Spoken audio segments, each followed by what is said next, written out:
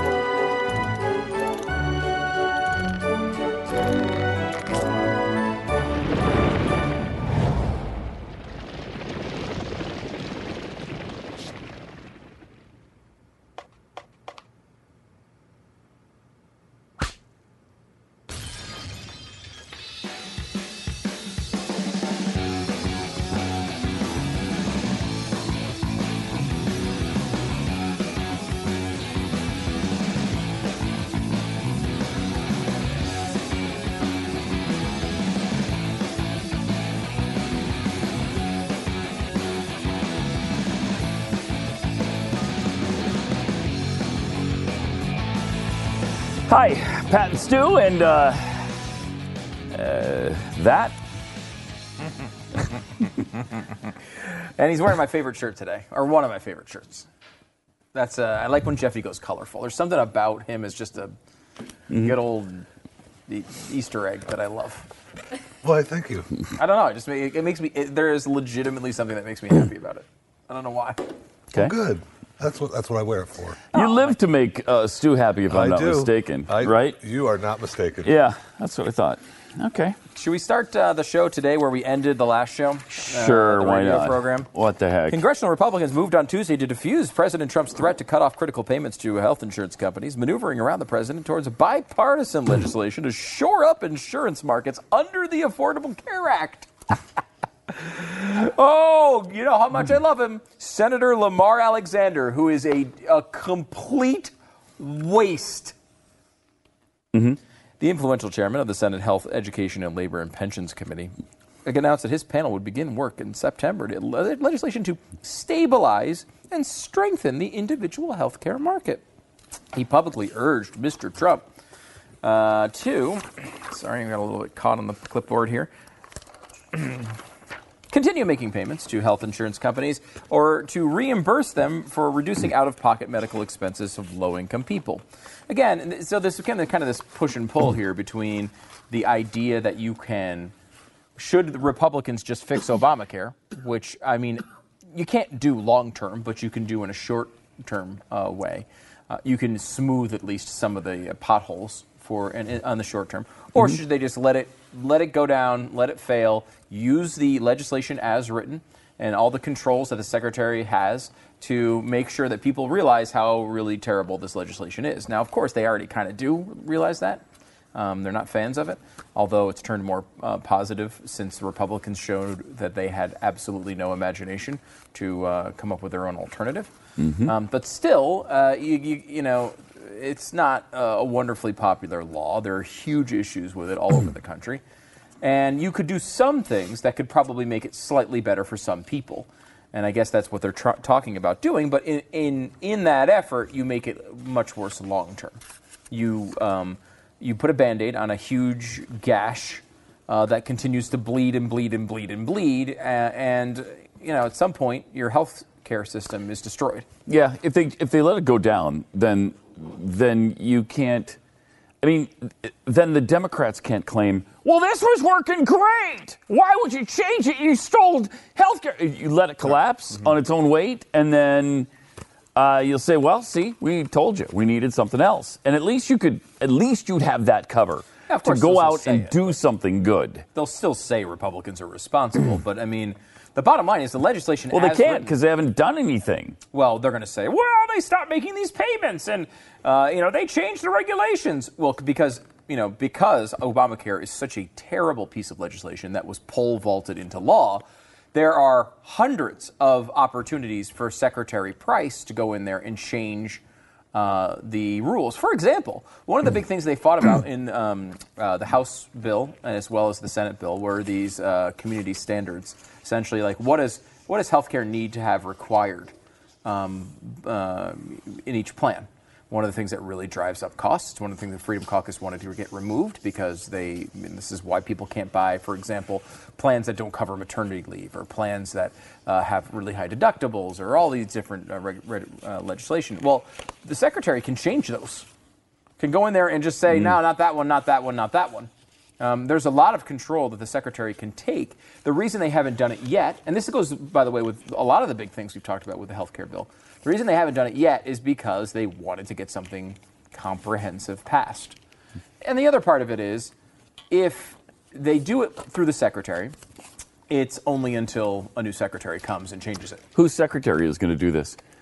I mean, doesn't she already have some chores that she needs to do for her boss? I'm sorry. What secretary is going to? Mad Men. I appreciate you coming here, but no, we're talking about Tom Price.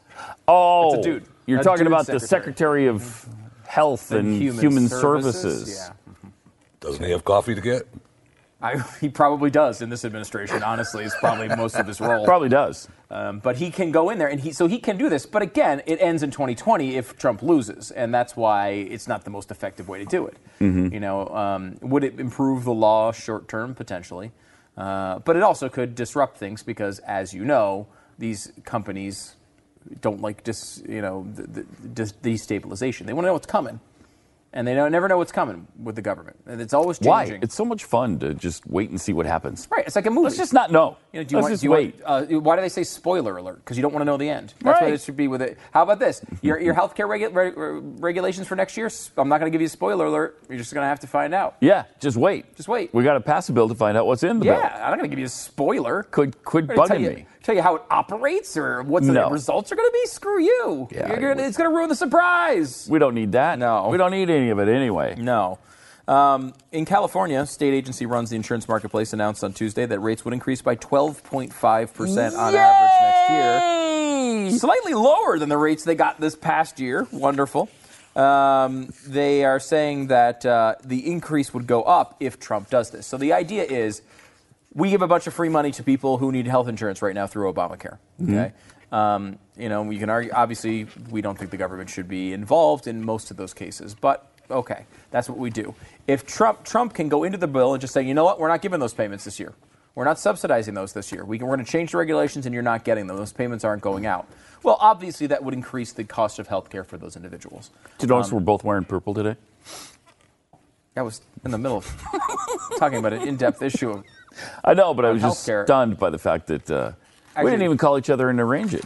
I will say, we have It's one a weird thing. purple thing. Yeah, and we always wear it on the same day. Actually, there's a purple sweater weird. that was worse than this. Do you remember the purple sweater? Because I have a purple sweater. Yeah, I that do I've remember. worn a couple times, and you have. Yes. Is it a purple sweater or a purple shirt? I do have a purple sweater and we both a purple wore it shirt. at the same time several times. And you know what? It doesn't kill you on radio, but on this show, But on this we're show, right next to each other. yeah, it does. It's not- deadly. not All right. good. Anyway, I'm sorry. Anyway, healthcare is going down the tubes, and you're all going to die. So, Oh, okay. Oh my all I gosh, had. you guys are both wearing purple. yeah, that's true. Yeah. We need to get Jeffy a purple shirt. Wouldn't that be cute? We'd be not just twins, but triplets. Then that would be great. Hey, that'd be That'd be really great. nice. Yeah. I definitely have to get one. And isn't there like a big mascot-like yes. character that's big in purple? Yeah, Barney. No, I wasn't thinking Barney. I'm thinking of somebody else. Grimace? Grimace, maybe I'm thinking of. From maybe. McDonald's. Anyway. Grimace purple? Isn't I don't Grimace remember. purple? I haven't seen Yes, okay. Grimace in a while. We're getting confirmation on Grimace being purple. Jeffy with a purple shirt, pretty much Grimace. And, that's if you look at him right now, he's grimacing. Works out nicely. It's nice. What a weird name for a... Why, was he sad or angry? Why would Grimace? I don't know. I don't remember the Hamburglar plot was a lines. criminal, right? The I mean, Hamburglar was a criminal, and he I was don't know put into criminal. jail by Mayor McCheese. Yeah. Right. So, fortunately, we got that situation dealt with. And let's take, for example, people are like, oh, he's a petty criminal, right? The Hamburglar, what's he doing? Well, when your mayor has a burger for a head, it's not a petty crime. Right. It's murder. Okay? Right. You've assassinated the mayor. Thank is what you. you've done. So he is not some petty criminal that's just tossed out there. This is a big deal. And it's a sort of crime that really needs to be punished much more harshly than throwing him into prison and then letting him out every single commercial. I would say you talk about the electric chair. You talk about it. I love Grimace. I'd definitely be Grimace. You'd be Grimace? Okay, you're running through. What does Grimace do? Grimace has got just a handful of shakes. He's got a head full of shakes. Okay, here's a proposal. Really? I'm just going to throw this out there, Jeffy. October 31st or whatever our show is closest, you come in as Grimace with a bunch of shakes, dressed in purple. See if people can tell the difference. Because I think the answer to that is no. No, they cannot. Okay. I got to look up Grimace now and see his head full of shakes. I don't remember that. You don't remember? He's always loaded up with, I guess, because, Hamburger goes after the burgers. Then there's obviously Ronald, who is, I don't know, other than his charity work, what he does anymore. He certainly doesn't seem to be making any hamburgers. It'd be nice if one of these creatures actually the big produced shake something. thing, I think, was where he started, because they changed that, according to this, because the original character was Evil Grimace, and people didn't like him. No, he scared the crap out of kids, Yeah. this says. I bet. Instead of luring kids into stores, Evil Grimace scared them away. He just scurried through the stores with milkshakes. Fortunately, the marketing crew at McDonald's quickly realized their mistake and tweaked the character into what he is today. Just a lovable guy. He's not an evil Grimace anymore. I like the evil Well, why Grimace. is his name Grimace? I don't know. And why was he evil? Why would you want an evil guy? Well, the pushing your- Hamburglar is evil, right? I think there was you wanted to have a protagonist and an antagonist in this story. And the McDonald's people were like, hey, what if we have a giant purple blob come in and steal all our shakes? Uh-huh. And they said, we already have that one guy in that Tampa store who comes in all the time. And they know it was Jeffy dressed in purple. Yeah. But they kind of based it off of that, I think. And Oh, you really? certainly did...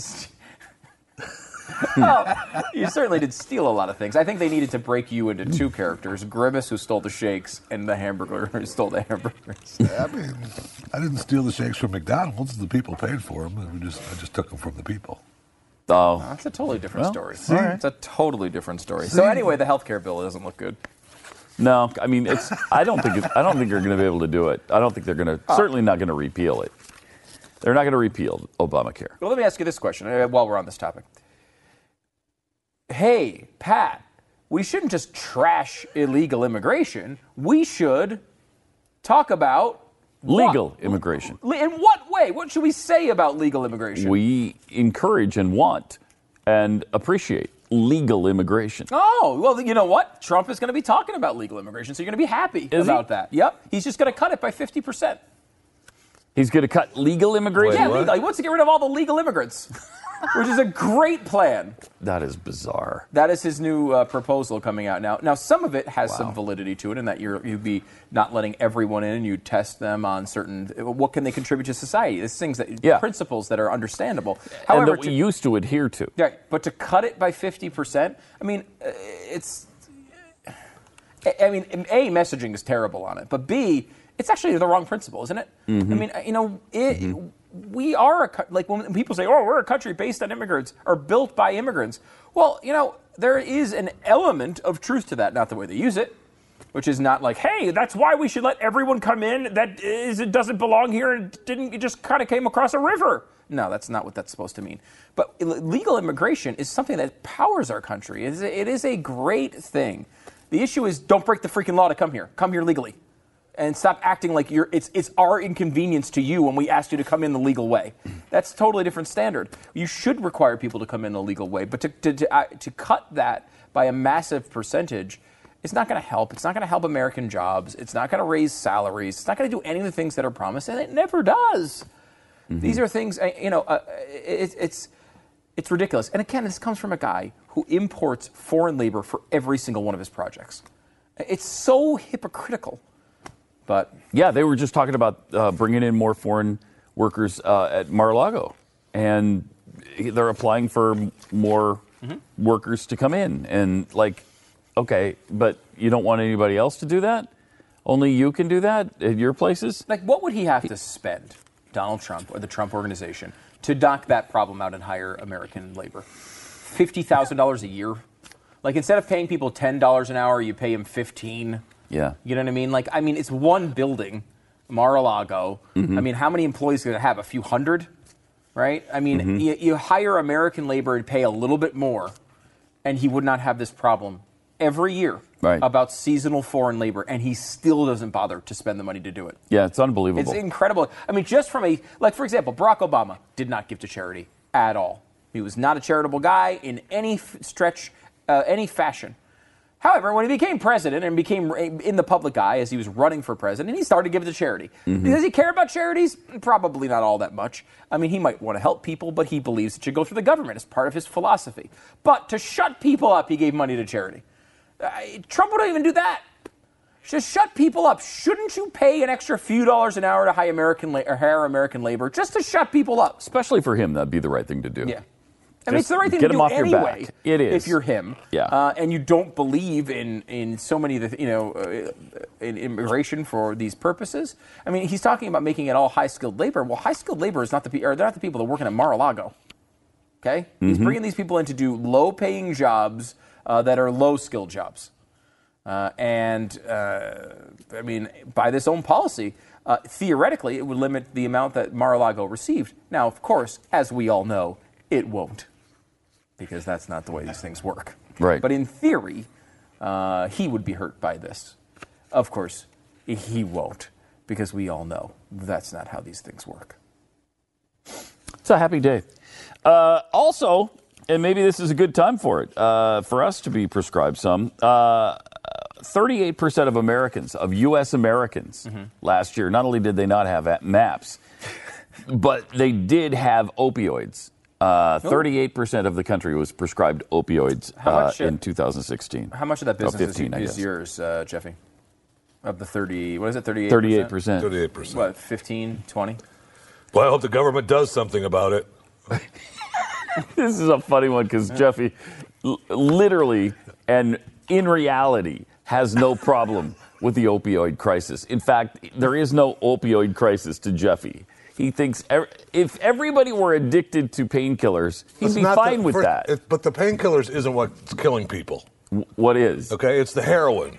Yeah. All well, right? that's not entirely true. I understand that. Right. But for the most part, when the government's going to get involved, what's going to happen is the people who have to go see their pain doctor because their back hurts, they're the people that are going to get screwed. Now we see where this is motivated from. He's worried about losing access to his pills. That is what is happening here. You don't even deny it. If I have to... Oh. But I mean, I would say this, Jeffy, regardless of what law is passed, you're going to have access to pills. I mean, a lot of people might not, but you will. Yes. But you might have to pay more. Planned ahead. Planned ahead by launching an international drug trade? Yes, you planned ahead.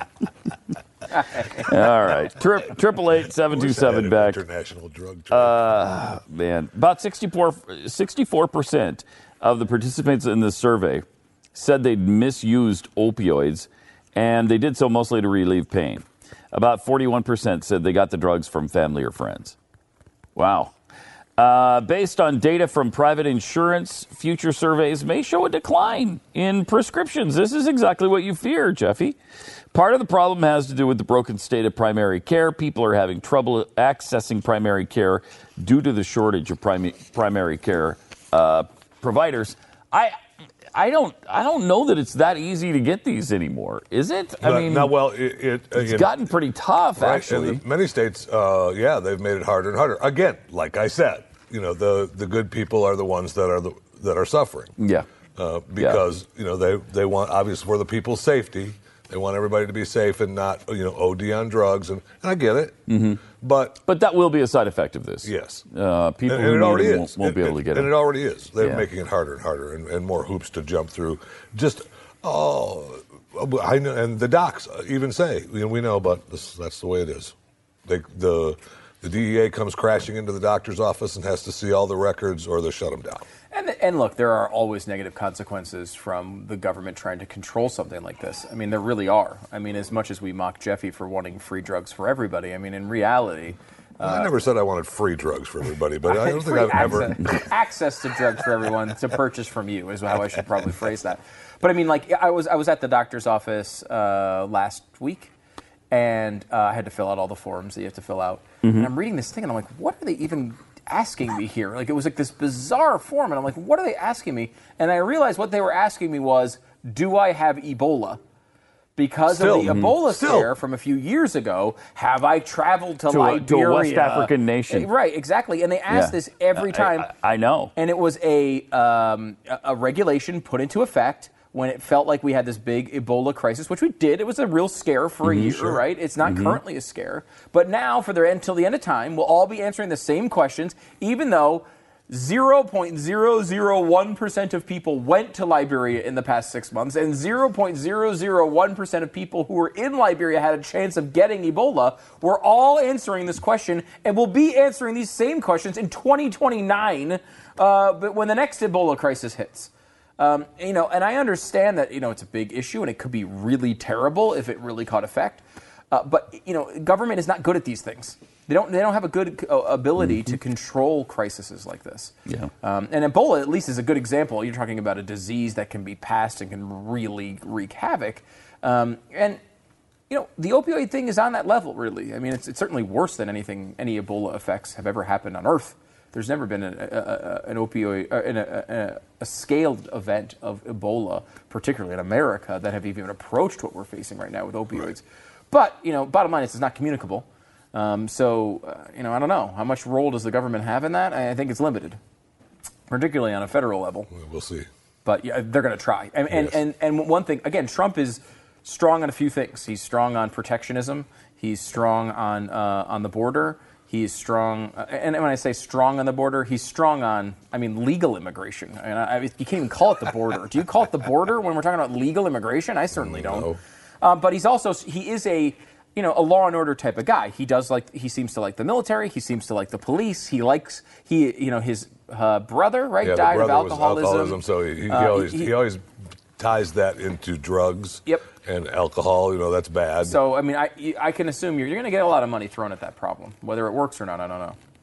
888-727-BECK. More Pat and Stu coming up in a sec. The fact is, your current phone carrier, unless it's Patriot Mobile, is using your money to undermine your beliefs. These companies spend tens of millions of dollars every year to remove conservatives from office and to support Planned Parenthood and other things you can't stand. Now, Patriot Mobile does the opposite. They'll take a little bit of your money. The money, it's not going to cost you anymore, but they're going to take a little bit of your money and actually donate it to conservative causes. And that sounds great, honestly, but my phone needs to work. I don't know. I need to, when I want to make a call, it needs to have service. And that's honestly the main thing that I would look at when I start here. You got to start with something that works.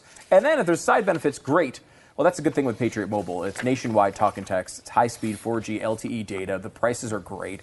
And you get, as a benefit to that, 5% of your monthly bill going to a conservative organization of your choice instead of what you have now, which is a portion of it going to a liberal organization that you don't choose. And they make it as easy for you as possible. They'll buy out your current contract, credits up to $500 per line or $1,500 for the whole account. And you can keep your phone number so you don't have to text out everybody that your number has changed. No, $35 activation fee they do have unless you use the promo code Pat and Stu. If you use the promo code Pat and Stu, they're going to waive that for you. And again, the service, I will tell you this, the second you pick up your phone and you look at it, you're going to know how good your service is. I don't know how to explain it other than that, but you're not going to question that claim the second you pick up your Patriot Mobile phone. Go to patriotmobile.com/Pat and Stu, patriotmobile.com/Pat and Stu, or call 1-800-A-PATRIOT, 1-800-A-PATRIOT. Give them a call.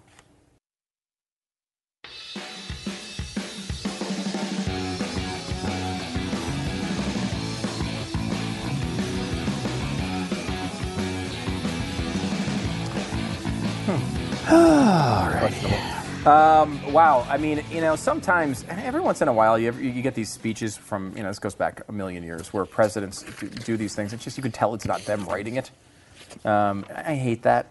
But it doesn't happen in this administration. No, you're talking about history. I'll give you an example of it. Right? Yeah, because you're right. I'm talking about history. Here's a good example of something that obviously did come right out of the mouth of the president. His statement on the Russian sanctions bill today. Trump, in Trumpian fashion, said, "Today, I have signed into law H.R. 3364, the Countering America's Adversaries Through Sanctions Act. While I favor tough measures to punish and deter aggressive and destabilizing behavior by Iran, North Korea, and Russia, this legislation is significantly flawed. In its haste to pass this legislation, the Congress included a number of clearly unconstitutional provisions." I mean, That's all you hear is him harping on the Constitution. it's like I'm watching The Apprentice right now as I say this. For instance, although I share the policy views of Section 253 and 257, those provisions purport to displace the president's exclusive constitutional authority to recognize foreign governments, including their territorial bounds, in conflict with the Supreme Court's recent decision in Ziskowski versus Kerry. I mean, how many times have you heard this guy say this stuff? It's like right out. It's right out of one of his books. You know what I mean? Which he also wrote, by the way. I want to make sure I point that out. Those are all. Additionally, Section 216 seeks to grant the Congress the ability to change the law outside the constitutionally required process. This bill prescribes a review period that precludes the president from taking certain actions. Certain provisions in Section 216, however, are in conflict with the Supreme Court's decision in INS versus Chadha, which you almost going to finish my sentence there because you said it so many times. Because they purport, again, how many times does this guy say purport? Almost every day. 100 times a day? Does he say purport? I don't know. It got to the point Probably. where I thought somebody was paying him to just work it into his vocabulary. Like, did he launch a new app called Purport and he's trying to promote it? I don't know. Yeah, because they purport to allow the Congress to extend the review period, although the procedures do not satisfy the requirements for changing the law under Article 1, Section 7 of the Constitution. He wrote none of this. Not one word of it. Not one word of it. Not one word Now, of one it. of the signing statements at the very last paragraph that's said, what I was hoping. "By the way, I built a tremendous business worth billions of dollars." Like, that part of it he wrote. That's him.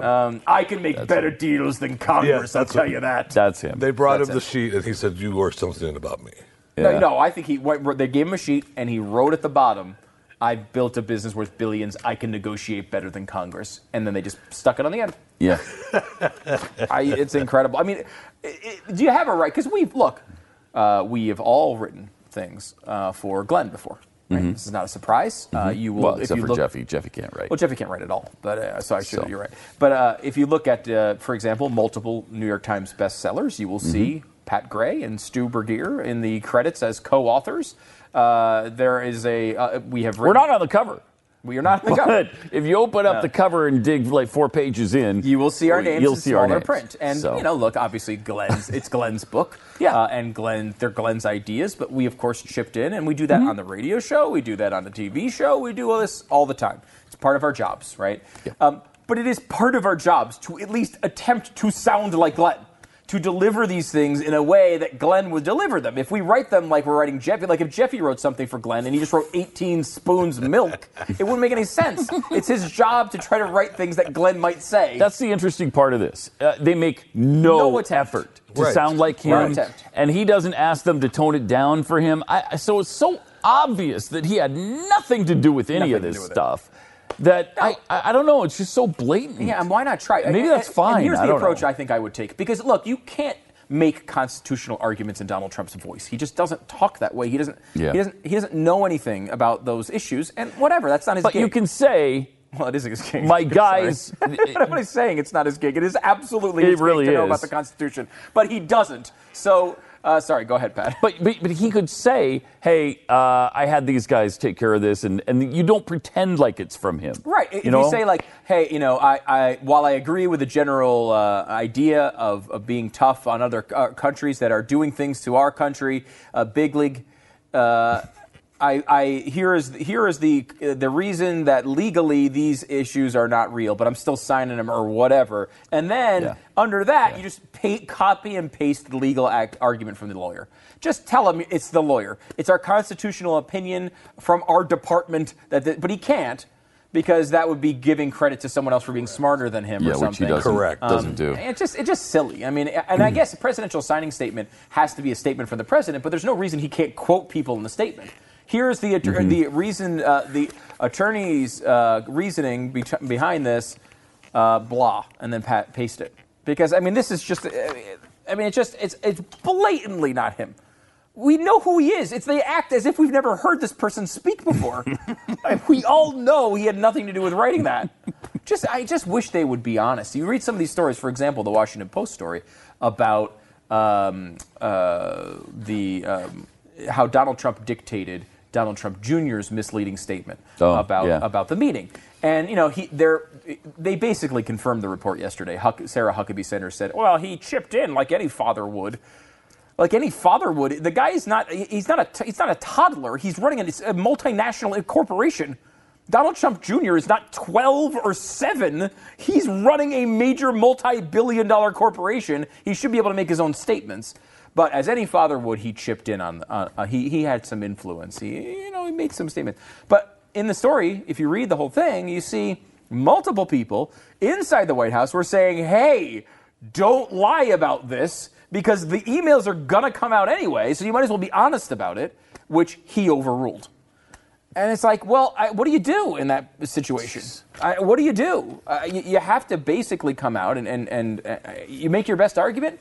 And if you, I'm sure they did not present him. Hey, we also inserted this line about you making a lot of money and being better than Congress. Well, he just overrules you. He's the president of the United States. He gets to do that. I mean, it's a family tradition to lie first. I mean, that's like the first gut reaction is to lie, and then we'll go from there. I mean, it's unbelievable. I agree with that. It is the starting point, and they lie about everything, virtually everything. Their first instinct, lie about the first one, no matter what. Even when they don't need to, even when it doesn't help the situation at all or deflect anything from them, they still lie first, and then tell the truth later, if it ever gets around to that. And who knows if they've told the truth at all on these things. I know. I mean, one of the spins I've been hearing in the media is basically like he's so sure he's innocent on this. He just sees it as a political process. He's just fighting it out, and he just has to be tough. I'm going to say something, though, that will end this discussion. Okay. Yeah, but Trump. Thank you. Yeah, but Trump. Thank you. Right? Wow. Thank you. That's a great point. I thought so. By the way, the but Trump people... I thought so. Are they fewer and farther between now? It's getting fewer and it's getting farther. I mean, listen, it's tougher and tougher to defend everything he does. Yeah. Frankly, not every president does everything. In fact, no president does everything right. Nope. There's just no such thing. They're flawed human beings. But nobody would admit that this guy does things that are wrong. Ever. Yeah. Everything he did had to be right, and it had to be fine, and they had to justify it in some way. But they're getting to the point now where they just can't, I guess. And right now, the approval for Trump is about 37.6% was the average I saw this morning. 37.6%. That's the average, too? Yeah. Wow. That's obviously not good. Not good. However, again, his base, what about his base? Because when you talk about but Trump, that's just his base, right? The people that are on board.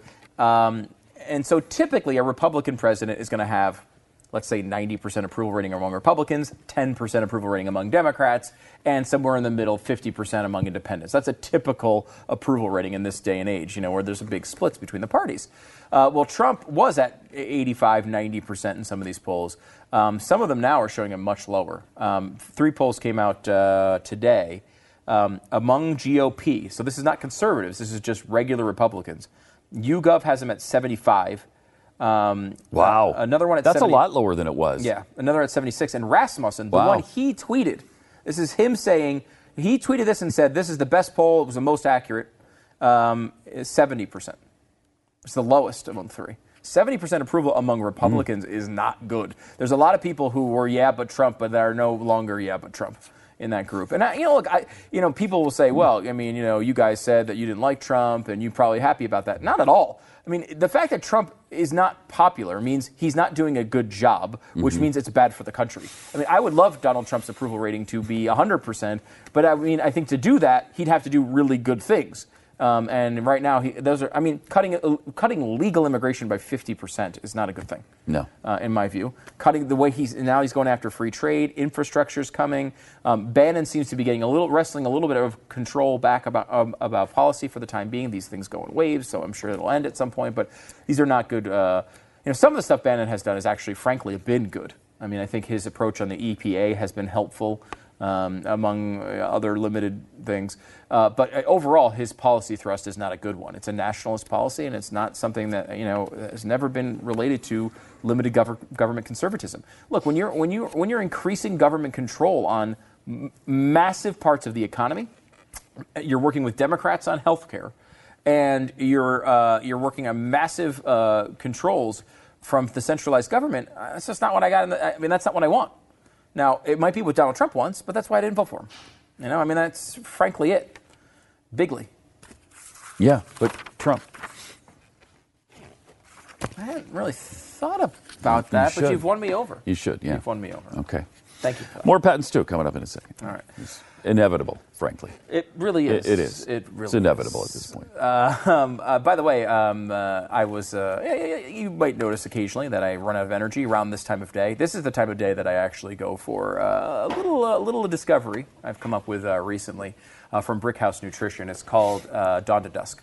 Now, Dawn to Dusk is this really easy thing that gives you, let me give you the spiel that it actually is. It's a physician-formulated extended-release energy supplement which lasts up to 10 hours, increases energy, improves mood, and stimulates your brain. Here's what I will say. You take it in the afternoon, and you actually make it through the afternoon. That's how I take it. Because I got to say, I can get through the mornings, I can get through the shows. Once the energy, because there's a little energy that comes along with doing a stupid show like this, where you kind of get pumped up and, going for the show. That ends, and I got to go into meetings for the rest of the day. That ends, I got to go do documents and file expense reports and all the nonsense that goes along with having a job. To get through that, man, Dawn to Dusk does a great job. One of our producers is basically addicted to the stuff. It's how you get through the day, honestly. It's a great way to do it. It's that extended release is a big part of it as well. It gets you the energy to get through the day. You get 15% off with 1 month's supply with the offer code STEW at checkout when you go to brickhousestew.com. It's Brickhouse Nutrition. It's called Dawn to Dusk, and it's brickhousestew.com. Check it out.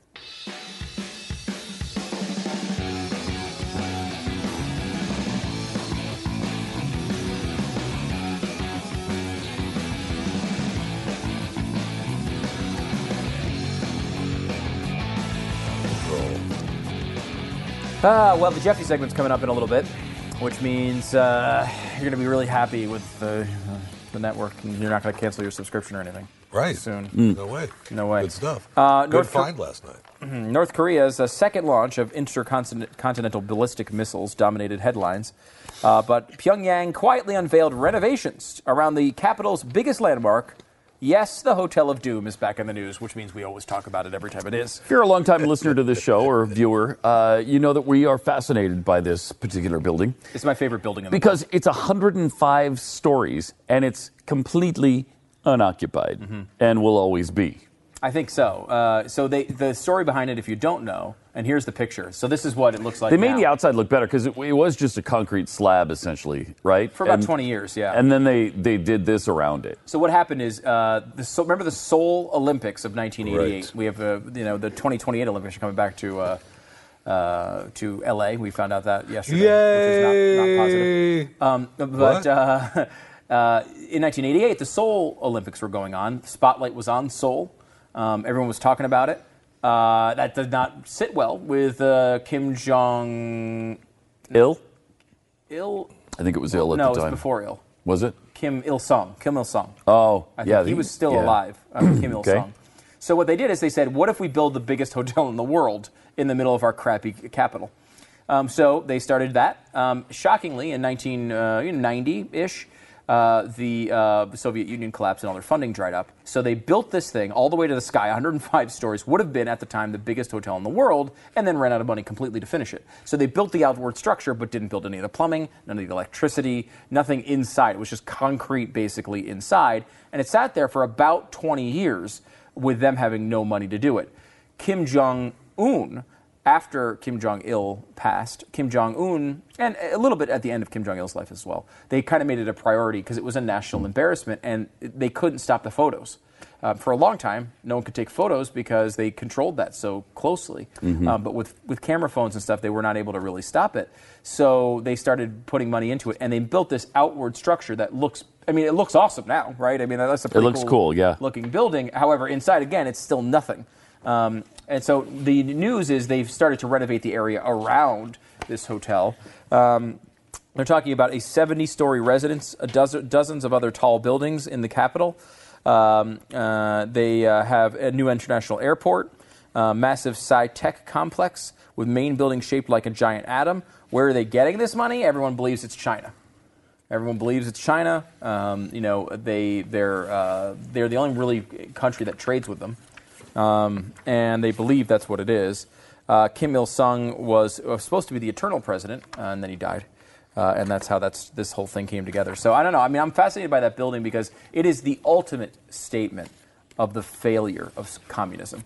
It is really the ultimate, and that's why they've done a good job hiding it from people, because it was a giant monument to how crappy communism really is and how it failed and lost that battle. And they actually believe it may actually be structurally unsound. Yeah, I don't think they could. I mean, the thing could come down. North Korea obviously does not care if people die in it, so I don't think that's what would preclude them from putting people in it. It's just that it would cost so much money to make it livable. It would be an embarrassment, though. Yeah, it would be. And like you said, it's hard to keep that stuff under wraps. If that thing came down, they'd blame that on us. They probably would. Yeah, you're probably right. Probably. It'd be our fault. That's pretty amazing. And can we do this story real quick, because this is important for all of us to know. And maybe this is what we need to do. Pro poker player made a $1 million bet that he could lose 70 pounds. It started at $100,000. Number grew and grew because people kind of jumped in on it. And he, I guess it was, how many months was it? I lost the months. 6 months. And he only had to change his body fat percentage by 10% in 6 months. He did that. And do we have the pictures? I mean, look, that looks like an Alex Jones before and after. Those are not the before and after. Those are both befores. Do we have the after picture? We don't have the after picture. Oh, the after picture is kind of important because I would say he did it. Yeah. He did it, and he looks fantastic. There you go. And look at that. Those abs. Now, you might think, hey, why are you showing a picture of yourself, Stu? No, that's actually not me with the abs. That is actually the guy. Losing the 70 pounds is one thing, but getting the abs in that kind of shape is tough. Jeff, you've lost 70 pounds before. It's hard. I've lost more than 70 pounds before. Obviously, and that's why it's difficult to find the, get the abs like that, get the six-pack back. Six-pack back? Is that what you said? I mean, yeah, you heard me. You heard me correctly. I don't know that we did. All right, more patents, Stu. We'll leave it on that ridiculous note. There's more coming up.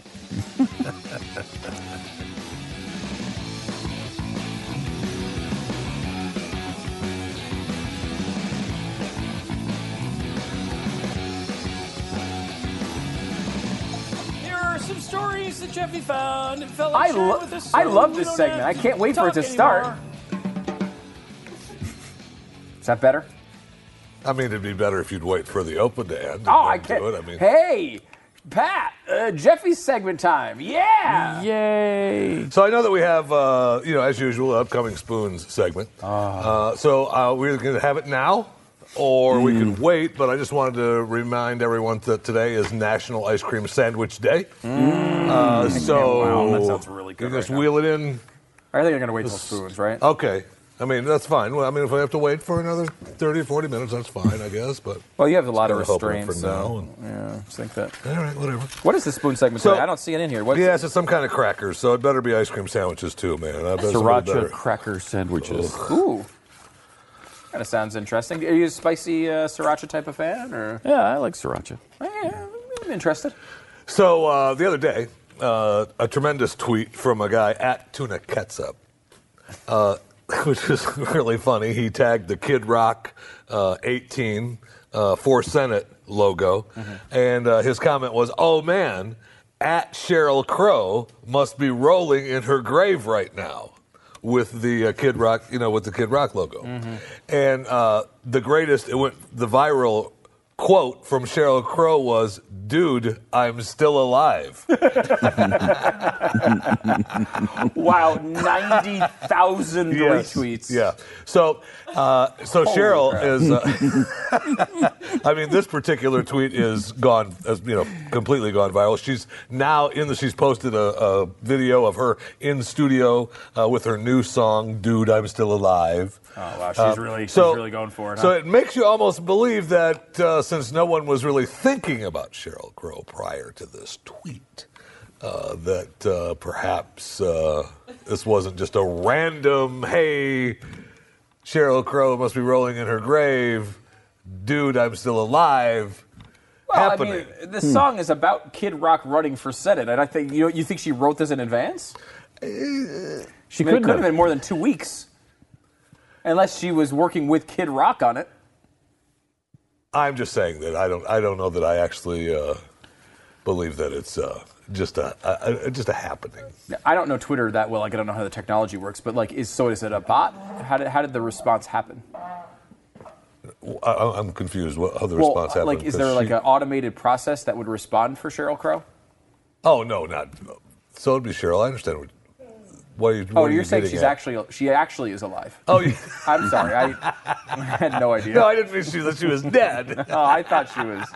Okay, I thought it was an automated. Okay, no. Okay. So last night, my wife was watching a show on Amazon that's an old show from 2003, 2004 called A Dead Like Me. It's with Mandy Patinkin and the young girl that Emily Booth. And it's a show where she ends up dying, and she realizes that she don't just die, you have to work for the Grim Reaper. Show's on a couple of years. Okay. But I kinda remember it, yeah. This scene came on during the show that she was watching from 2004. Okay? Okay. Amazing. Roll quickly. In a fair world, behaving like a complete would make you really unpopular. But this isn't a fair world. And have followers and disciples and assistants. Are treated like kings. Oh my God. Oh, wow. Wow. 2004? 2004. Wow. That's interesting. Bizarre. Really bizarre. All right. Really bizarre. Great fun.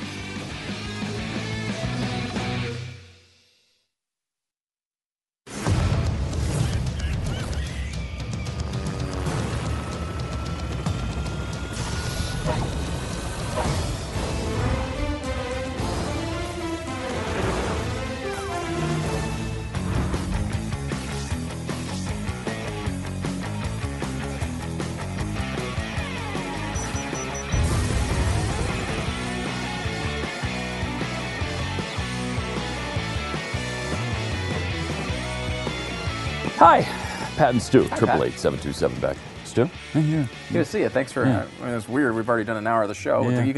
You greet. Yeah, I was me. really mainly talking to, Jeffy. you know. He's here Oh, too. hey, Pat. He's on the whole. No, I was. How you doing? I He's mean, done we've a already done an hour of the show, but It's nice of you to say. Mostly something wasn't like on that. And remember too. I don't know behalf either of for YouTube. Call, but we did a 3-hour show before this. So like, really, I Yeah. feel like we've It's been a passed the while. point of morning greetings. But you know, whatever. I mean, it's nice. It's certainly pleasant of you to, say hello and extend those greetings and It sure salutations. is. You know, It sure is. Maybe we need a little bit more of that in the world. You know, Jeffy. the world would be a better place if everyone would just greet each other nicely like that every hour on the hour. Okay. You done now? Done? You beat that to death yet? Never. How dare you say Okay. that we would give up after we beat it to death? That will never happen. No, I know. That's probably true. Can we start with, before we get to the climate chaos that's occurring here in our world? We know that's happening. There's nothing more important than the climate chaos. No, well, except Nothing. for baseball. I hit that moment this week, Pat. Oh, no. That sad, tragic moment when your team admits it's not going to win this year at the trade deadline, and my Toronto Blue Jays, who have hovered slightly below 500 for most of the year, have given up, and they've traded a bunch of their guys. In fact, some of them to your Houston Astros. Did they? Yeah, one of their The pitchers. local the team has Astros. done the very same thing this week. Yep, exactly. Texas Rangers, for people around here, did the same thing. It's a terrible moment in the season because it doesn't necessarily disqualify you, right? They're still trying to win the games, but you realize that they have less hope than you, and it's a crushing moment for any sports fan. But you still take joy from watching the games, and when they win, the Blue Jays had a couple great comebacks and blew a couple ridiculous leads this week, and it was like, you still love baseball. This particular moment from last night's Indians-Red Sox game it's got to be the catch of the year, at least so far, and maybe the catch of the past few years. Now, of course, obviously, Major League Baseball owns the footage to those particular video, but some of the still shots are just as impressive of this. Look at this catch. This is Austin Jackson. So here he is. He's going up. He's going over the fence here. to catch a ball. By the way, it's a 7-5 game, so close game, which they wound up losing, which kind of ruins it. But there's one. There he catches the ball, goes over the fence, upside down. Kind of cycle through these. Here he is about to rob it. This is the view from the bullpen. Okay. I mean, absolutely going to be a home run, as you can tell by the catch there. Yep. And he goes over the top and into the bullpen. Wow. Really, and obviously in full speed. You can't use Major League Baseball for 10 seconds the next day when it's a story? I don't know. I don't believe that. I don't believe that. They keep telling us that, though, Pat. Come on now. They continue to tell us that. There's no way Major League Baseball would not want you to show that catch for 10 seconds. It does nothing but help them. The next day, as a news story? Agreed.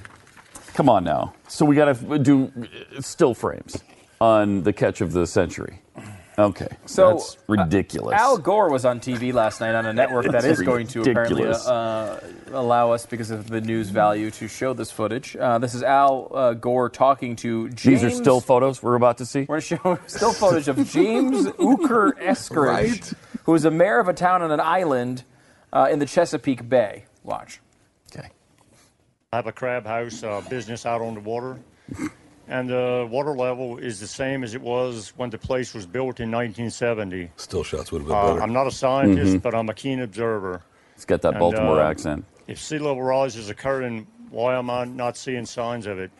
I mean, our island is disappearing. Yeah, Al. But it's because of erosion and not sea level rise. And unless we get a seawall, we will lose our island. But back to the question, why am I not seeing signs of the sea level rise? What do you think the erosion is due to, Mayor? He thinks he's got a great point here. Wave action, storms. Has that increased any? Not really. I mean, so you're losing the island even though the waves haven't increased. Yeah. Yes, this erosion has been going on since Captain John Smith discovered the island. Thank you. And named it. Yeah. And it's gotten to our doorstep now, and we focus on it more. Well, arguments about science aren't necessarily going to be of any comfort to you, and I'm sorry for what you're going through and your neighbors on Tangier Island. I read about you in the paper. There was an article in the Washington Post, I believe, after President Trump called you up. Of course, teeth here. Won't necessarily do you any good for me to tell you that the scientists do say that the sea level is rising in the Chesapeake Bay, and that you've lost about 2/3 of your island already in over a longer period of time. And that the forecast for the future is another 2 feet of sea level. What would another, if there was another 2 feet of sea level rise, what would that mean for Tangier Island? Tangier Island, our elevation That's is only really about bad. 4 foot above sea level. Really bad. And if I see sea level rise occurring, I'll shout it from the housetop. Okay. I mean, we don't have, the land to give up, but I'm just not seeing it. Yeah. Okay. Well, one of the challenges of this issue is taking what the scientists say and translating it into terms that are believable to people, where they can see the consequences in their own lives. And I get that, and I try every day to figure out ways to do that. Yeah, he tries every day to figure out more ways to lie about this non-existent problem. And it's working for him. I mean, there are some people who are buying his garbage, but this guy's not. This guy lives on the freaking island. For 50 years he's been working it, and he doesn't see any sea level rise, and Al Gore is telling him to disregard everything he knows and has experienced. Well, our scientists say there is. I know you're saying there's not, but our scientists say there is, and I can't tell you who these scientists are because I don't know them, and I've never heard them say this, but I'm going to say it for them like they did tell me this, even though I don't know anything about this particular issue, but I knew you were going to get up today, and I knew I had to have a lie to tell you. And that's what he does. He just flat out lies to this poor guy's face. It's pathetic. He tries to win the argument several times. Several times. And then he goes at the end, well, what would it mean if it did rise 2 feet? Right. What would it mean for everybody if the freaking sea rises 2 feet? I mean, look at that series. He goes, come on. First he says, so what do you think that erosion's caused by, big guy? Yeah, he's trying to get to climate change there. He can't. He can't. Then he says, well, actually, it was just the storms. Well, have storms increased? No. So he can't fails get there again. that way. It's the second route that he goes down. And then he goes... and he goes to scientists say it is, even though you say it's not. And then he goes, wait a minute. What if I give him the threat of 2-foot sea level rise? What would that do if it occurred? Even though you're saying it hasn't, what would it do? And he said, well, we'll obviously be screwed, and I would be screaming about that if it was actually happening, but it's not happening. Oh, well, look, it's not going to... look, our big struggle is to try to find ways to tell you what scientists are saying, even when what they're saying isn't true. Our big struggle is to try and that's an important part to try and make you believe our lies. I mean, their big struggle is to make us freak out about a problem that all of us see is not a catastrophic problem right now. They showed some clips from the movie. It's unbelievable. Anderson had a few clips from the movie, too. We have got to see it, because it talks about, they even talked a little bit about rain bombs. Oh, God. Rain bombs? I've seen the rain bomb clip before. It looks awesome. Yes, tremendous it's stuff. Like a lot of rain falls at once, and they call it a rain bomb. A rain bomb, because what? You've got to start using rain bombs. Can you say rain bombs in Al Gore's voice? Well, what's happening now are rain bombs. It is good stuff. Exploding all over cities. And that is exactly basically what he said in one of the trailers. That's unbelievable, man. That's unbelievable. Look, and this is the problem. Despicable. He actually explains the claim that he makes in the trailer and lied about the process there right at the end of that clip. He says, what our challenge is to take something from science, right, and turn it into something that essentially, he didn't say it exactly this way, but essentially scares you. Scares you enough to do what we're telling you to do. Right. Even though your eyes don't deceive you. You're not seeing any of the problem, and you shouldn't be, because it's not a huge problem. It's the same stuff that's always happened. Yep. But somehow we have to make that a bigger problem than it is. Right. And so we have to make you believe you're seeing something that you don't. One way you could do that is exactly the claim that he made in the trailer. And let's walk you through this claim, because it is absolutely incredible the way he lies about this. And look at the pattern. He does the exact same thing he explained at the end of that speech to this guy, this mayor on this island, that he does with the claim from his trailer. Watch. Do we have that, or have there been a rain bomb that is falling? No, there it is. Chickens that believe that in the story get eaten. Yet the environmental belief of a falling sky due to our SUVs has become sacrosanct in our society. Question it and become the equivalent of a Holocaust denier. The main chicken predicting the falling sky is none other than Al Gore, a man who has been a complete liar every second of his life for at least as long as I've known he's existed. When you lie a lot and get caught a lot, you tend to find justifications for your behavior. And Gore has been doing that quite a lot. Recently, he's come to claim that his scare tactics from his B-level horror film, An Inconvenient Truth, have been vindicated. If he wanted to do a monologue about every time we caught Al Gore lying, this would not be a once-a-week show. It would be multiple simultaneous live 24/7 networks. But this particular lie is so supernaturally disingenuous, the architecture must be highlighted. What Gore has been talking about is Superstorm Sandy, a storm so super it wasn't really a hurricane anymore before it hit the East Coast. The storm caused upwards of $70 billion in damages, not because of its strength, but because of where it hit. New York City, the place that contains the low-lying island where we store most of our tall buildings. Let me paint the horrifying picture for you. In less than an hour, a 13-foot storm surge deluged the city, swallowing everything below Canal Street. The Battery was particularly devastated. Docks were destroyed, and ships were swept onto streets. Further uptown, a bridge that connected Harlem to Ward's Island was washed away, and somewhere in Chinatown, the East River likely met the Hudson. Oh, actually, sorry, that wasn't about Sandy at all. It was a story about the Great New York Storm of 1821, long before there were SUVs. Gore's reaction to Sandy was less mourning for the victims and more celebrating his own brilliance. Not incidentally, you have to be a special kind of douche to use human tragedy to prove yourself right. And that's why Al Gore is a vaunted member of the Douche Hall of Fame. Douche Hall of Fame. Here's what he said. The single most common criticism from skeptics when the film came out focused on the animation showing ocean water flowing into the World Trade Center memorial site. Skeptics called that demagogic and absurd and irresponsible. It happened last October 29th, years ahead of schedule. Over the past few years, Gore has peppered his mindless followers with version after version of these comments, all with the same story. In an inconvenient truth, I predicted New York City would be underwater.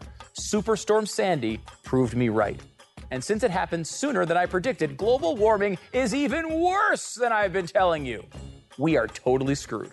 As you might imagine, the kind of person who shows up to see Al Gore speak eats this up without any challenge. Gore knows this, of course, which is the only reason he even attempts it. Because anyone who actually bothered to watch his movie would know he was lying. It's true that Gore predicted the flooding of New York. Here's the clip. This is the World Trade Center memorial site. And after the horrible events of 9/11, we said never again. But this is what would happen to Manhattan.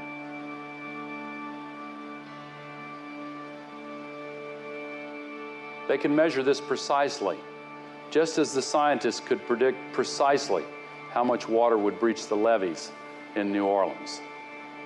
The area where the World Trade Center Memorial is to be located would be underwater.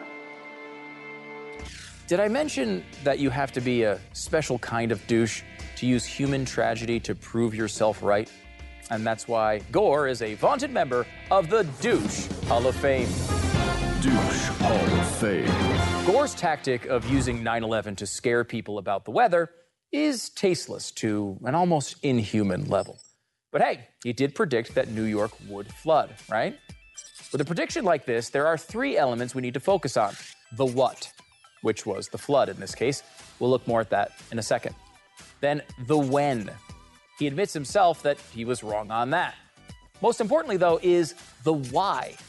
Why did he say New York was going to flood? Amazingly, he tells us the why and proves himself a liar in his own movie. Watch. If Greenland broke up and melted, or if half of Greenland and half of West Antarctica broke up and melted, this is what would happen. So why was New York going to flood? Not because of a storm of any sort, because of a breaking up and melting of all of Greenland and or West Antarctica. Can we get an overhead? Is there any ice left on Greenland or West Antarctica? Weird. It seems like there is. What Gore predicted was a global 20-foot sea level rise caused by global warming-induced complete melting of the Greenland ice shelf. When he said that, even his scary source material, the United Nations IPCC report, was predicting about 11 inches of sea level rise, not 20 feet.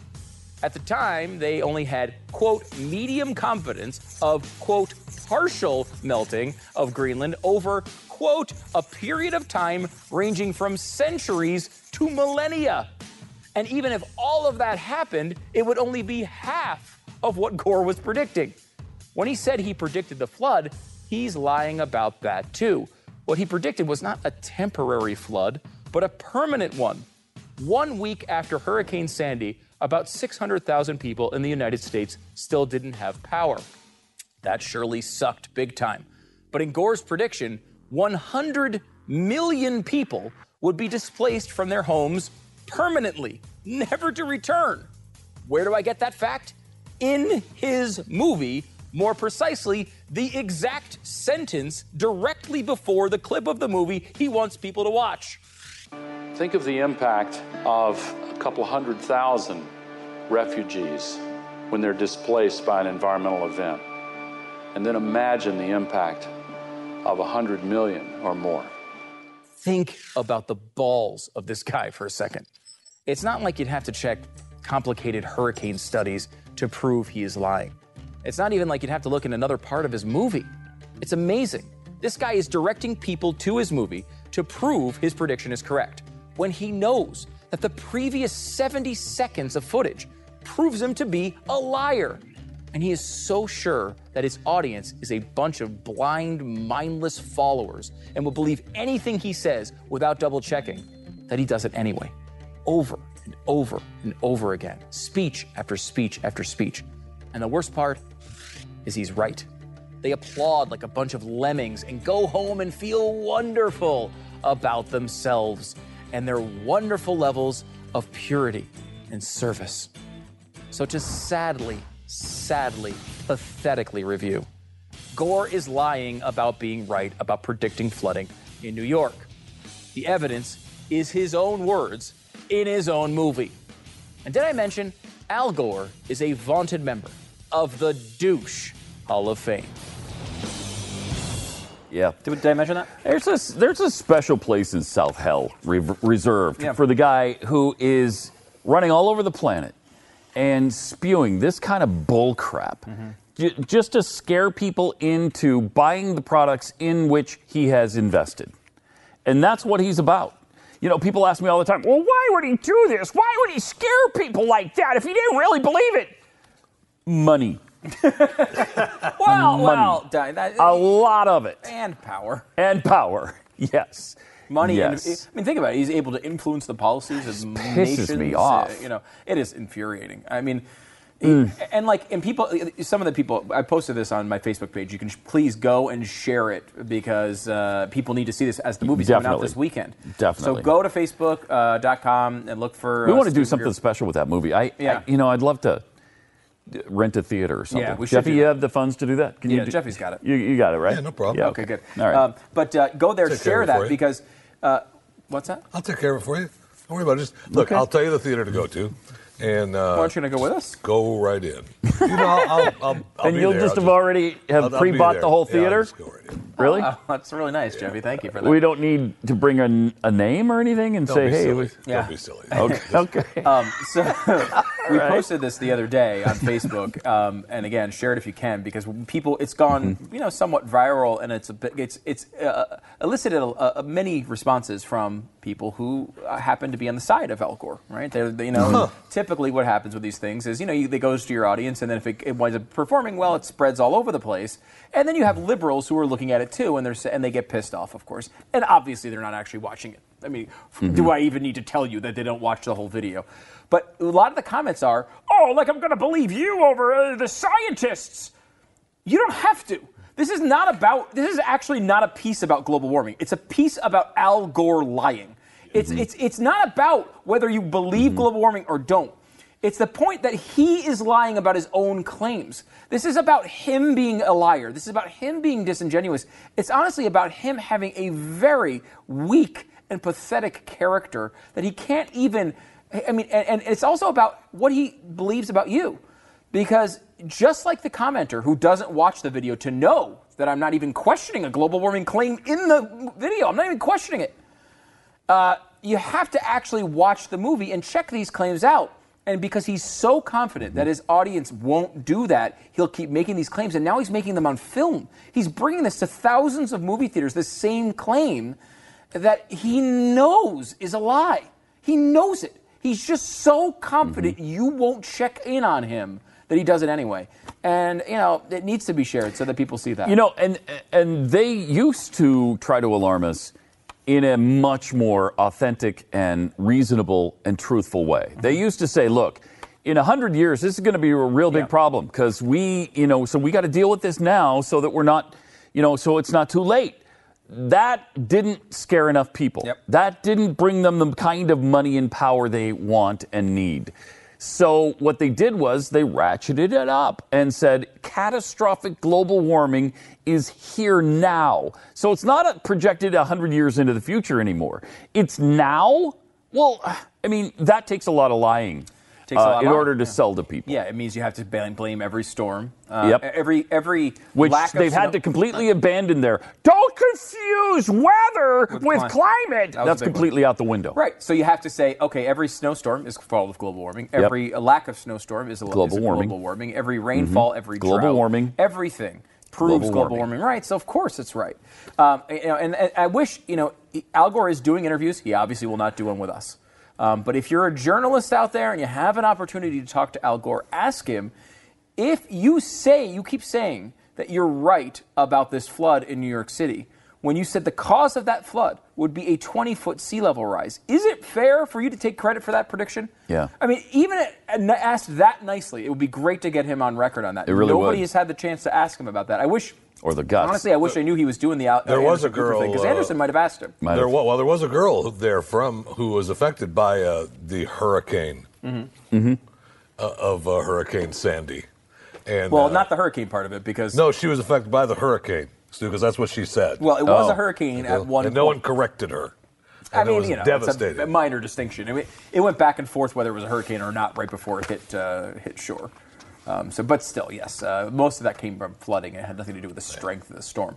But I mean, I think Anderson actually, if he knew that story, may have actually asked him. I don't know, boy. He opened that up with sounding like he was 100% in. He is. Again, but that is not the point. I am not. That argument does not disagree with global warming. You can be a liberal and agree with every word of global warming and still call out Al Gore when he lies. That's okay. PETA did it. Yeah, they did. PETA, who the to their Animal credit, Rights they Organization, did. They came out and they said, "Hey, Al, you're saying you got to stop global warming. Well, the meat industry is according to the UN, bigger than the entire transportation industry. How come you won't stop eating meat?" It took him 10 years to stop doing it, but eventually he did. At least he claims that. I don't believe it. Yeah. More Pat and Stu coming up in a sec. All right, let's talk about, you saw Superstorm Sandy, which, by the way, was really bad. We shouldn't demean it. It was a really terrible tragedy. I have family who lives a block away from the coast there, had huge damage on their home. I mean, it was ugly, and, it was a real confluence of negative weather events coming together. That's, why the Superstorm thing kind of stuck. It wasn't a hugely powerful storm, but it was a lot of elements that caused a lot of flooding. And if you're in that situation, a lot of people were, you could easily get stuck having to deal with aspects of normal civilization that just go away for a few weeks or months. Yeah, it's happened. I mean, the threat of a hurricane wiped out business in Houston for about 10 days when I was there. And Hurricane Katrina had just happened, and so everybody was scared out of their minds at Hurricane Rita. Well, it missed us completely, but the evacuation, caused 3.5 million people to leave. And so nothing could get in or out of Houston, and we ran out of food. And so that's why we both depend on My Patriot Supply for our emergency food supply. You can get 102 serving survival food supply for just $99. They ship it free, and it includes breakfast, lunch, and dinners. Yeah, I mean, if you're going to eat food, too, in this situation, sure, can you eat dried up, stale bread? I guess. You can, but do you want to? Do you want to? Why do it? For $99, you can knock this problem out for you and your family, and it's going to last for 25 years in storage. We're talking less than $1 per serving. Why not take this off of your list? And if you never get to the point where you have an emergency that you need the food, first of all, great. This is a great little insurance policy for you. But second of all, you can start just eating the food because it's good. It's kind of a nice win-win. 888-411-5290, 888-411-5290, or preparewiththeblaze.com. It's preparewiththeblaze.com.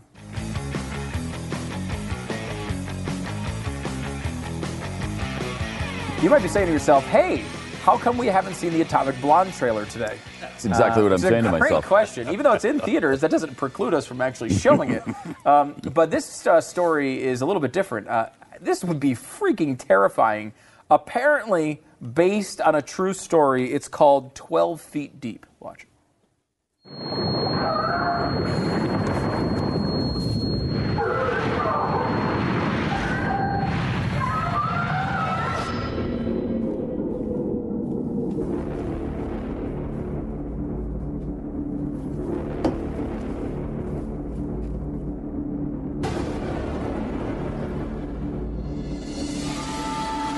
Donna, I'm glad you came.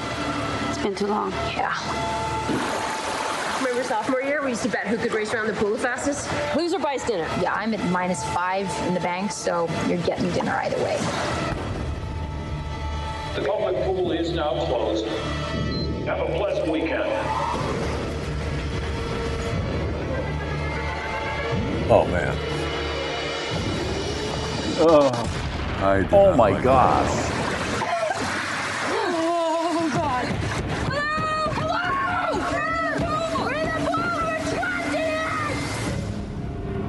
100,000 gallons of water. 50 meters wide. No way. Out. I'm not ready to die, and neither are you. I want to hear you say you're going to be. This is my fault. Wow. Was that?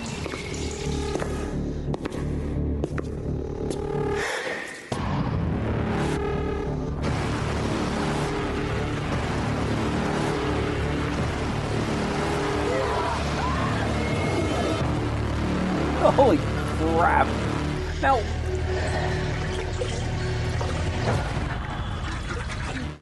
I'm sure this is covered in true story. Yeah, apparently a true story. Well, inspired by true events. Okay.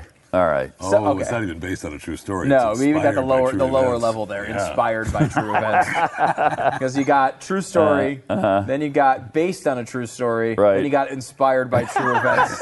But I'll take it. It actually looks kind of interesting. Although, you of course you jump to your mind of like why would you die? They had enough, right? Like there's, they could breathe. Right. I guess maybe you would freeze, though? I mean, would the weather be... I mean, because if you're in, what is it? If it's 70-degree water over that long time, I don't know. Would you... An indoor swimming pool, though, would be warmer than 70. Maybe. Right? It could be. Could have been on the colder side if they I don't know. turn the heaters off. And then what was the deal with the guy coming in with the shoes on? Well, I mean, this what why is you have to that? see the movie. What is that? What if it was just shoes? It wasn't a guy attached to them, just shoes came in. Now you're talking spooky. Now it's spooky.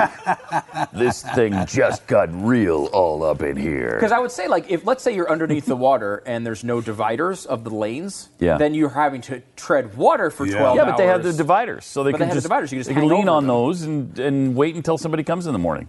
Yeah. I don't know. Maybe it was for Weird. the weekend, right? The pool is now closed for the weekend.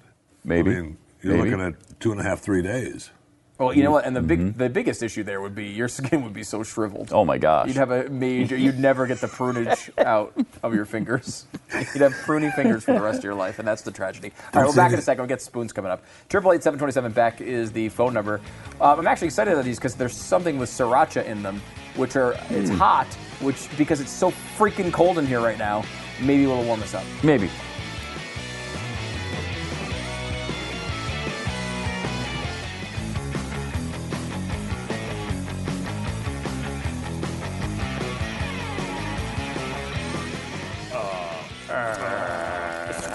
Hello.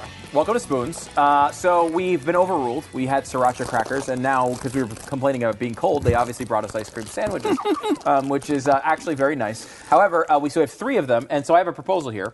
We have a Klondike ice cream sandwich, we have an M&M's ice cream sandwich, and a Blue Bunny ice cream sandwich. So we taste them all? What I would say no is that we make an ice cream sandwich, which would go to me something like that. This. Okay. So now you've got an ice cream sandwich in between an ice All cream right, sandwich. if you could take a bite out of that, I'm going to be impressed. All right, you got to flatten. Okay, just got to very gentle. I'm going to taste the Blue Bunny one. Oh. I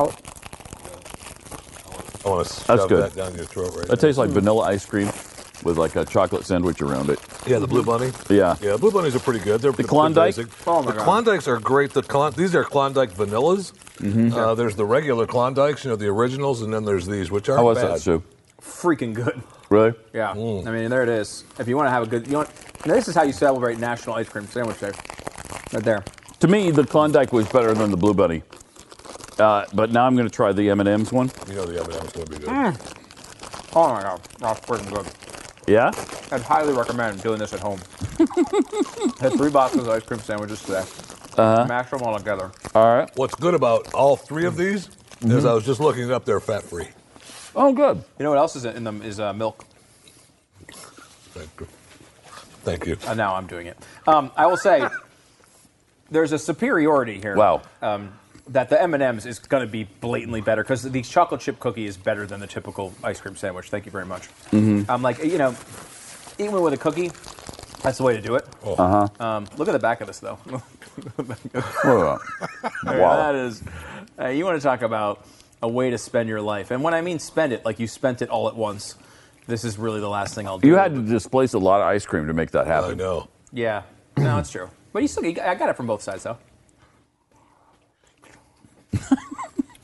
You like it better than just doing one at a time? Not from a messiness perspective. Yeah. But it tastes damn good.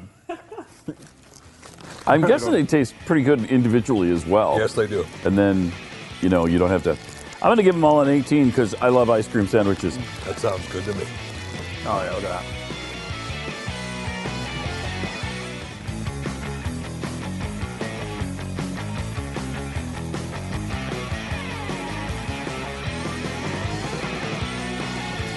Hello. 888-727-BECK. Socialism, as a rule, doesn't work all that well. Venezuela is a really good example, and Glenn just explained what's happening there on a Think Tank episode. We're just going over some even more frightening scenarios of how fragile the world is. We're a pleasant people. We really are. I'm sorry for that. But the world is in a very frightening place. It doesn't take just one goofy guy on television saying, let me teach you about the 12th Imam and what a caliphate is. People who are paying attention of all walks of life, really paying attention, which is hard to do because you don't know what to pay attention to, are all starting to say, boy, this is really dangerous, really dangerous. Just outline quickly what you just said. If we mess up, we would decide to go and do a preemptive strike. If we mess up that opening salvo and miss their artillery, their first counterattack will be to open up on Seoul. They would level the capital city of the number 4 or 5 economy in the world. That would mean the number 1 economy, us, is involved in a major war with the number 5 economy just flattened. And if North Korea gets a missile off and takes out Tokyo, that's the number 3 global economy. So that's the number 1, 3, and 5 economies. And sure? China will go to war footing at least. That's the number 2 economy. Isn't Germany 4 and the United Kingdom is 5? Isn't like South They're Korea right in there. South Korea is, yeah. I mean, you can't take out South. It's so big, but you can't take out South Korea, China, South Korea, China, and Japan, getting them involved with a war with the United States without changing. I mean, overnight things are not the same. All 3 major Asian markets, the world would just spiral. Just collapse. Okay. With that happy note, I want to show you something this is how the media is reporting this right now. We want to talk to you about Venezuela. And I want to show you this for a reason, because Venezuela is really important because there's lessons that we must learn from this. First of all, the media is reporting this now as the death of democracy in Venezuela. Could there be a more untrue or more obvious, let me say it that way, could there be a more obvious statement of what happens to a democracy every single time? Anybody want to explain that? The problem is people confuse or conflate democracy and republics. We are not a democracy, we are a republic. Democracies always die. Why? Because it's the people voting in majority, mob rule, voting themselves All for you have to themselves. do is read Federalist number 10. James Madison talks about this. It's yeah, even the Nazi Party and Hitler were voted in. Yeah. Which people don't remember. All you need is a majority. All you need is a mob. All you need is somebody who can effectively say, come follow me. And if you have that, then he can do whatever he wants. Democracies always die. What's the joke? It's 2 wolves and a sheep deciding what they're going to have for dinner. Democracy decides. Yeah. Guess what they're going to have for dinner. Yeah.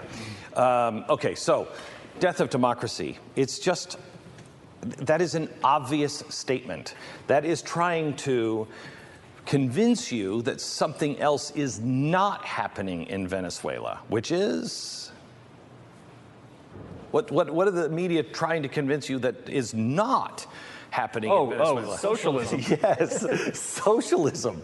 Socialism. It's the death of democracy by radicals. It has nothing to do with socialism. Actually, that is very true. A study was released from the Media Research Center that showed that mainstream media outlets refused to even use the word socialism if they reported on Venezuela. Okay, so what they're reporting is that this guy, Maduro, is a really bad guy who has really just taken and hijacked, got people to vote for him. And there comes the mob, and he has taken it, and now what has he done? He tried to dissolve the legislature, and then eventually he did abolish it, and now he's going to put his own cronies there, so it's this bad guy. No, it's really not, and it's not even Chavez. Let me take you through, and let's, as we go, if anybody notices any parallels here or anywhere else, let's point them out. Because I don't think most people even know the history of Venezuela. In a nutshell, here's the history of Venezuela. Oil was discovered 1914. Oil in 1914 is like striking oil now. It's a great thing. Totally transforms Venezuela. From 1914 to 1958, it is the number 4 global per capita GDP. That is stunning. That is stunning. Based on what? On oil. So what's happening? Well, in this time period, as always happens, you have this boom, and some people are getting rich, and some people are getting very rich. And if you don't have a strong rule of law and strong moral character, when that is happening, all the cronies come in, and they all get a piece of the pie, except for the average person. The average person doesn't tend to like that. And so they start listening to people who say, enough of this. Do you guys know why, even today, I collect watches? I will not own a Russian watch. Why is it Russians cannot make a good timepiece, even to this day? Do you know? Can't make it because all of the watchmakers in the former Soviet Union, when they cobbled the Soviet Union together, all of the good watchmakers immediately fled to the West. All these little towns and all these little watchmakers. There's a watch called A Laning-Song, and it is made, I can't remember what town, but everyone in that town left, and they made watches for somebody else. As soon as the Iron Curtain came, they all moved back. Their sons and their grandsons moved back and started making these watches. They couldn't make a watch. Not only did they leave, what do mobs do? They killed the watchmaker because the watchmaker was rich because he had a store off with his head. So they rounded everybody who stayed up and they killed them all. That's what happens. So when you start having a corrupt system, people want their share. So a leader rises up and says, get them, and they kill everybody. So there's a coup led by leftist activists. The resistance? Oh, yeah. What? The what? Did they call themselves the resistance? They call themselves Occupy Venezuela. Yeah. So there's a coup led. And so who comes in but a social democrat? That's an interesting word. Where have I heard that? Like a democratic socialist? Mm-hmm. Kind of. Who first came up with democratic socialist? Larry David. Strangely, one letter is right. Lenin. Lenin was the one who said communism has a bad name around here. We are democratic socialists. We're not communists. Those are bad guys. We're democratic socialists. Well, when this guy got in, Betancourt, he said, I'm a social democrat. Now, this is 1958. What else was happening in the West in 1958, right across the water? 1959, Cuban coup. So you had, what's his name, making his way across South America on his bike, and then, of course, Castro. So Russia is involved in this area with lots of money to make sure that all of this spreads. So the Social Democrat, an ex-communist who said, hey, I'm not a communist, but we're going to have a welfare state where we're going to pay for absolutely everything will be free. The people cheer. He goes on. There's an oil boom going on. He takes taxes and jacks them up to 36%. At the same time, he's spending a ton of money because, well, we have to spend it because we're having free everything. Deficit goes through the roof. They're borrowing money. They're borrowing it from China. Everything is just borrow, borrow, borrow, borrow, because tomorrow is never going to come. We're never going to have to worry about any of that. In 1973, you have the oil crisis in America, and President Perez says, you know what? I'm reinforcing what this guy wanted to do. And in fact, the corruption is so bad, only the government can really take care of it. We're going to nationalize everything. And that way, the people will get all of the money. What a great idea. Right. Sounds very reasonable. I thought Chavez did all this. No, that was done by this guy. Huh. No. So all this groundwork was laid until oil prices started to fall in 1984. This is why we stopped making synthetic oil. This is at the time that that OPEC tried to screw Reagan because Reagan was so strong and said, we're going to put you out of business. We're going for synthetic oil. We're going from oil from coal. And they crashed the market. Who did that hurt? That really hurt these guys. It hurt Venezuela. So that leads to, oh my gosh, protests. Hugo Chavez comes in, sweeping powers. It's $100 a barrel. He again says, I love this man's dream. We're going to have free everything. I'm going to redo it. Oil is strong again, so he has the money. He then destroys their dollar. It plummets 25%. That's good if you're trying to sell products, bad if you're trying to buy products, if the people come in. Then, all of a sudden, remember $100 a barrel, it got up to, I think, 139 or 150, and then it crashed. Well, if they're huge in oil reserves, how are they making any money at all? Chavez continued to devalue the Bolivar, the dollar there. He continued to spend and borrow. OPEC 2014 crashes the oil market. They're now out. He is again saying, you know, I don't like this guy. I like this guy. We're going to do what he did. They've never got off that track. What happens? They can't get oil back up. OPEC declared this is the largest oil reserve in the world. In the world. And at the same time, they have to import oil. They can't even make the gas for their own cars. This is Citgo. Remember when he was coming and giving people money with Jesse Jackson? They can't make it. The money is devalued another 60%. He tries to dissolve the legislature. He can't do it. He whips people into a frenzy. And for the socialist utopia that he now says, I have his dream, death of democracy. This is nothing like what the press is telling you. This is how socialism ends every single time. That's what the media is not telling you about Venezuela.